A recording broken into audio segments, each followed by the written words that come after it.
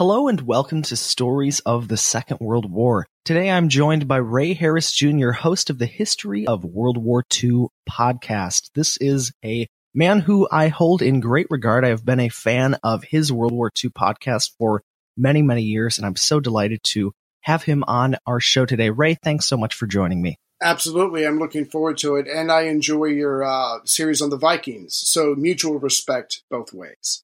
Oh, thank you so much, sir. You're a true gentleman. Well, I'm excited to explore our topic of discussion today, Operation Compass. We've talked about North Africa in 2 episodes on this podcast before, both in relation to Field Marshal Erwin Rommel. But Operation Compass was a military engagement that happened before all of the interesting stuff involving Rommel and El Alamein and Tobruk, which we talked about with Daniel Allen Butler and Bernhard in our last 2 episodes. So very basically, maybe for those who aren't familiar, Ray, what was Operation Compass? Well, just picture the end of 1940. You've got the Battle of Britain. The British are pretty much, in a lot of ways, alone, taking on the Axis powers. London is being bombed. There's a threat of Operation Sea Lion, the Germans crossing the English Channel. So the British are at their low point. And it's like, what is going to happen? The Americans are not in the war yet, and they don't want to be in the war, quite frankly. And the big concern for the British Empire at this point is Egypt. If the Italians in North Africa push through Egypt, then suddenly all of the Middle East and all that oil is open to them. So the British make a top priority of protecting Egypt. But having said that, they've only got so many troops in the area. So Operation Compass is the British and the Commonwealth forces' attempt to check the Italians as they invade Egypt near the end of the year. They have to come up with something. And the man on the spot is Lieutenant General Richard O'Connor. He comes up with an idea for a 5-day raid that is supposed to slap the nose of the Italians, push them back. He runs it by his boss, General Wavell. But as we're going to see, Operation Compass becomes so much more than a 5-day raid. So in North Africa, where were the Commonwealth troops located? Yeah, so the Commonwealth troops that we're going to be talking about, the Western Desert Group, is on the western side of Egypt, keeping an eye out on the Italians who are in the eastern part of Libya or Cyrenaica. Now, what's staggering about this is that the Italian general, Marshal Rodolfo Graziani, he's got like 150,000 men. He's got 1,600 guns. He's got 600 tanks and tankettes. He's got over 300 aircraft. And opposing him was Richard O'Connor with his 31,000 men. He's got the 4th Indian Division, and he's got the 7th Armored Division, which is known as the Desert Rats. Obviously, they become famous after this. But he's got 31,000 men to check the 150,000 Italians that are staring at them. So when does the action really begin to ensue? You mentioned a potential 5-day raid, but obviously, as you mentioned, Operation Compass became something a lot bigger. So when does the action really start, and how does it start, the initial conflicts? Right. So Marshal Graziani, who's being goaded by Mussolini, he invades Egypt on September 13th, 1940.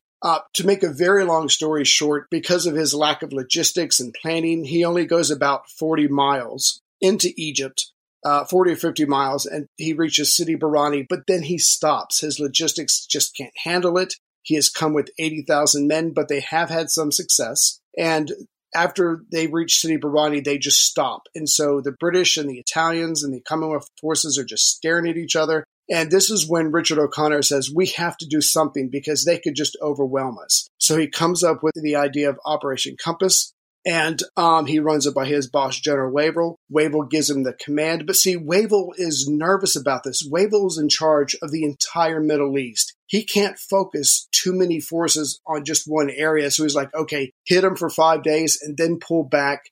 And hopefully that will take care of everything. And that's what O'Connor is going to do. But O'Connor is this unsung hero. He's this brilliant man who searches the terrain himself. In fact, he almost gets captured a couple of times by the Italians because he gets so close to the front lines. He inspects everything. He makes his troops practice for their raids, and he comes up with the plans for Operation Compass. But again, it's just supposed to be a 5-day raid, smack the nose and pull back and see what happens. But it becomes so much more because the Italians fall apart and because of the training and the preparation of the Indians and the 7th Armored.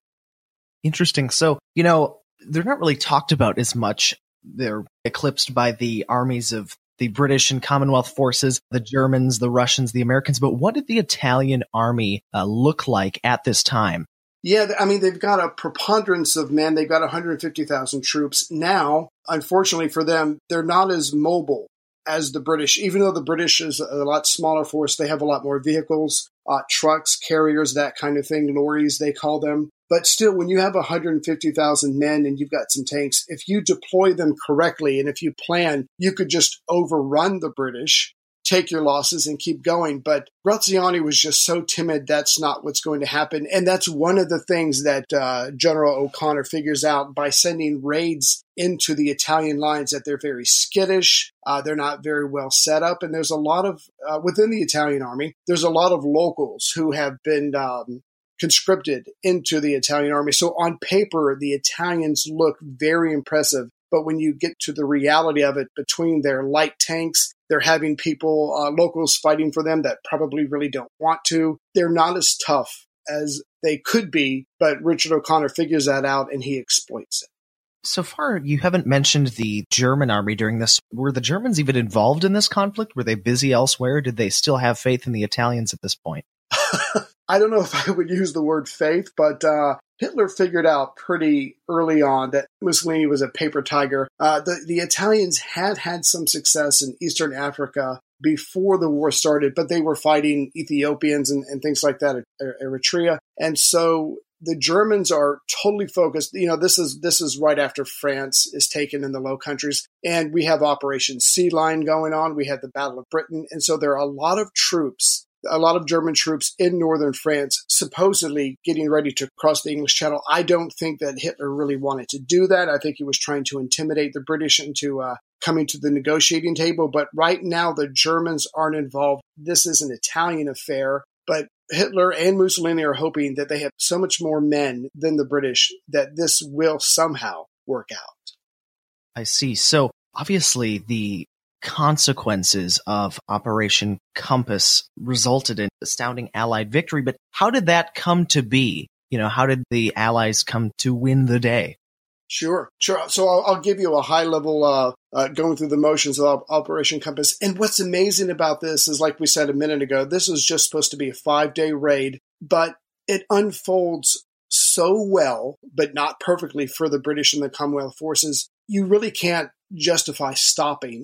It's like playing chess or anything else. When you have your opponent on the run reacting, you keep it going, just because if you stop, they're going to regroup and come after you. So as far as Operation Compass goes, it starts on December 7th, 1940. And this is the 7th Armored with the 4th Indian Brigade. And what it is when the Italians stopped advancing, they set up a long line of fortifications about 50 miles long inland from the coast. But they left these very impressive gaps, and Richard O'Connor, the general, found one of these gaps. So he sends his men out on December 7th.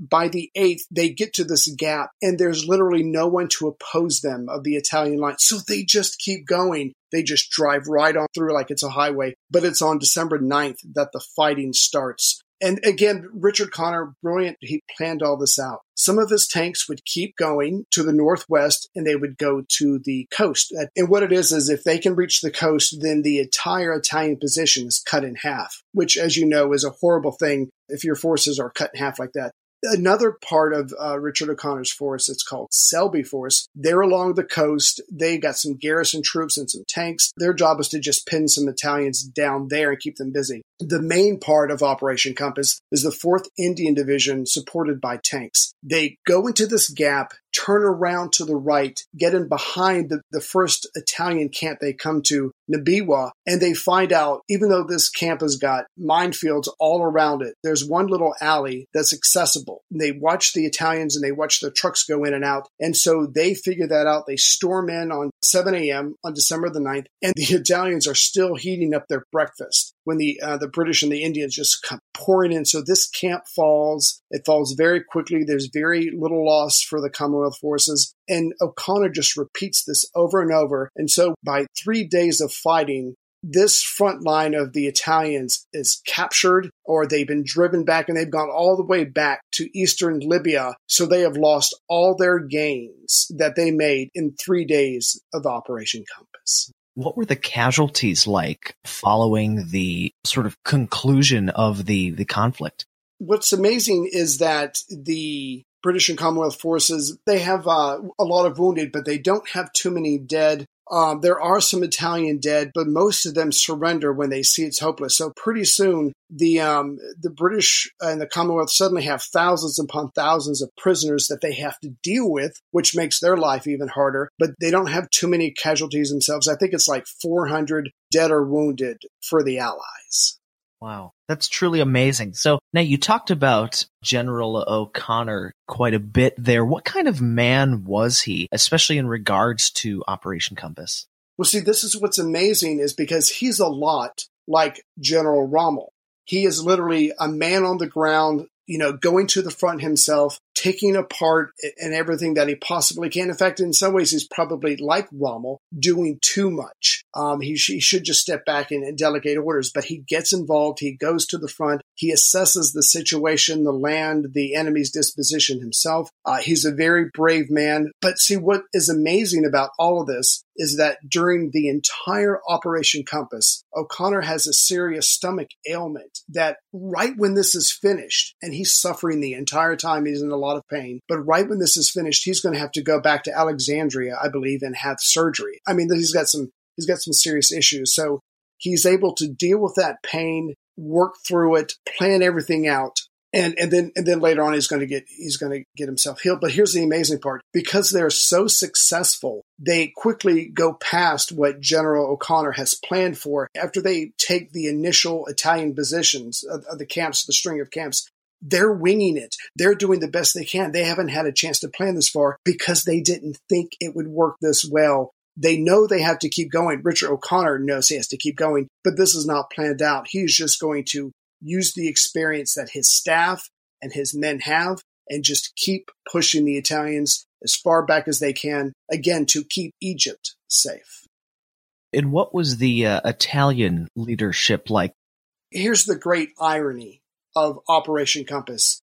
Marshal Graziani, for the Italians, developed his own version of blitzkrieg, of lightning warfare. He developed it when they were fighting the Ethiopians about using, massed tanks, move fast or whatever. So he had his own version of the German style of fighting, but he, for whatever reason, he didn't use it against the British. He didn't amass his armor. They were all scattered out. So he learns these valuable lessons, develops this theory, and then ignores his own theory when the British attack, and which absolutely defies logic, but he didn't. And again, O'Connor realized this, takes advantage of it, and just keeps pushing the Italians back. And I do have to say real quick that we all know, if you've studied World War II, we all know that when Germany hit France, the war in the West, the French were so defeatist at that point.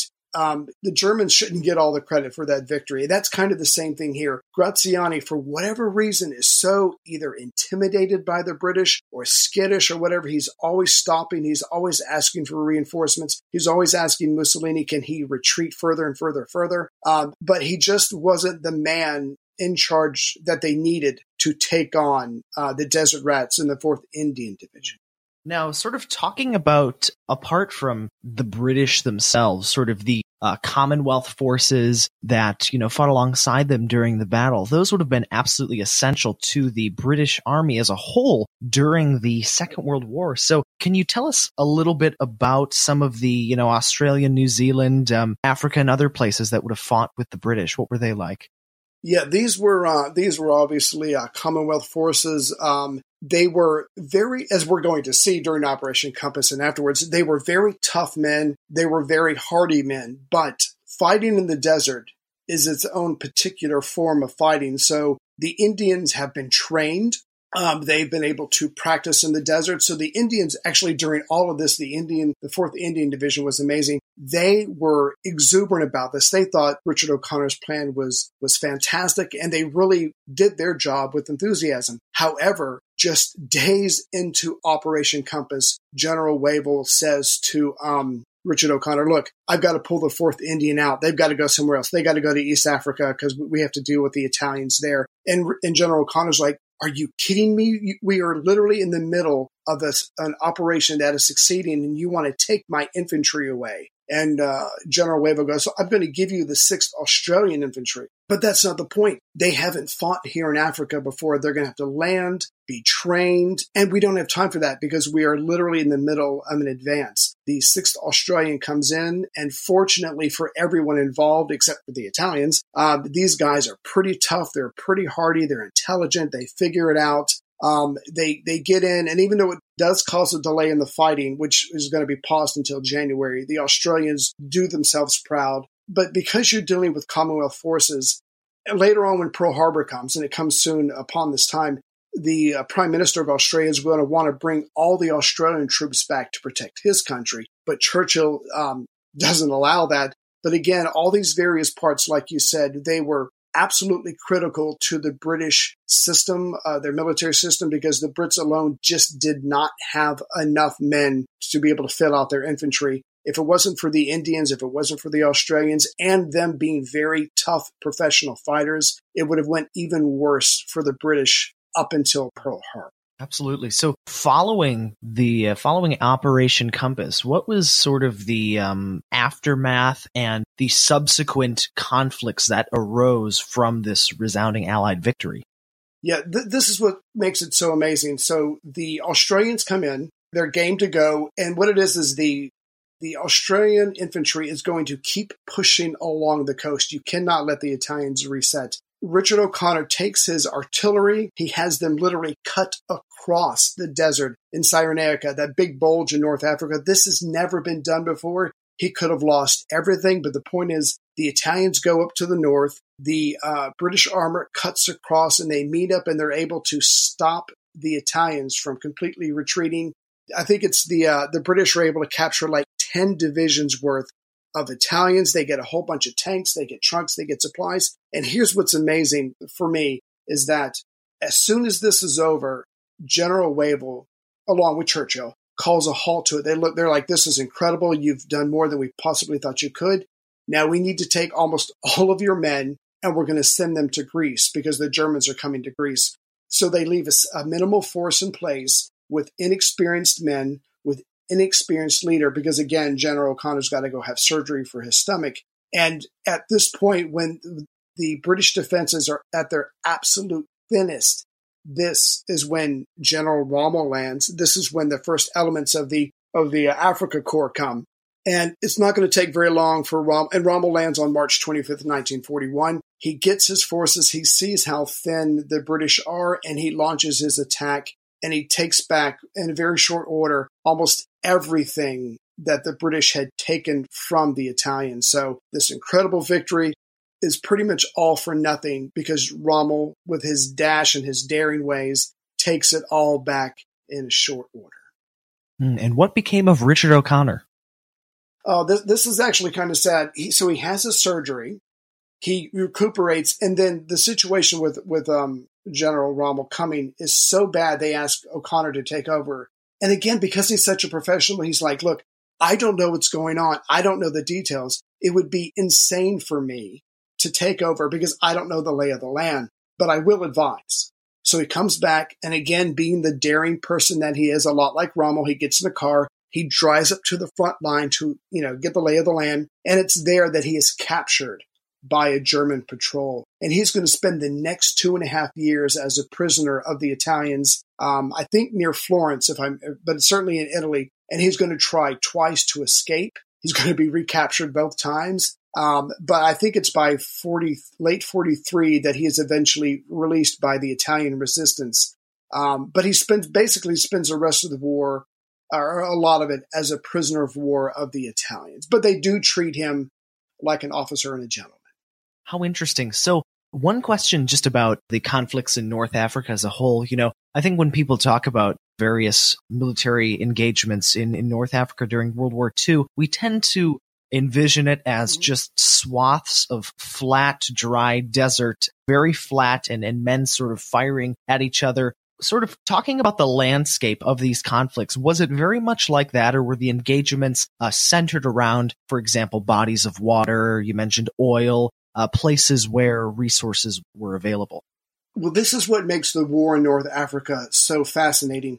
The Italians, for whatever reason, they pretty much stick to the main roads, the paved roads, which is another thing that ties up Graziani, because Richard O'Connor is able to go, to flank inland and go around his forces. The British and the British and the Indians and the Australians, they learned to live with the land. They learned to live within the confines of the desert, because you've got the hard desert, like you were saying, that you can travel on. You've got soft desert that you cannot travel on. Your vehicle will sink and you'll be stuck and you won't go anywhere. You've got mountains, you've got mountain ranges, you've got gaps, or maybe I shouldn't say mountains, but you've got heights with gaps that you have to learn that you can travel through.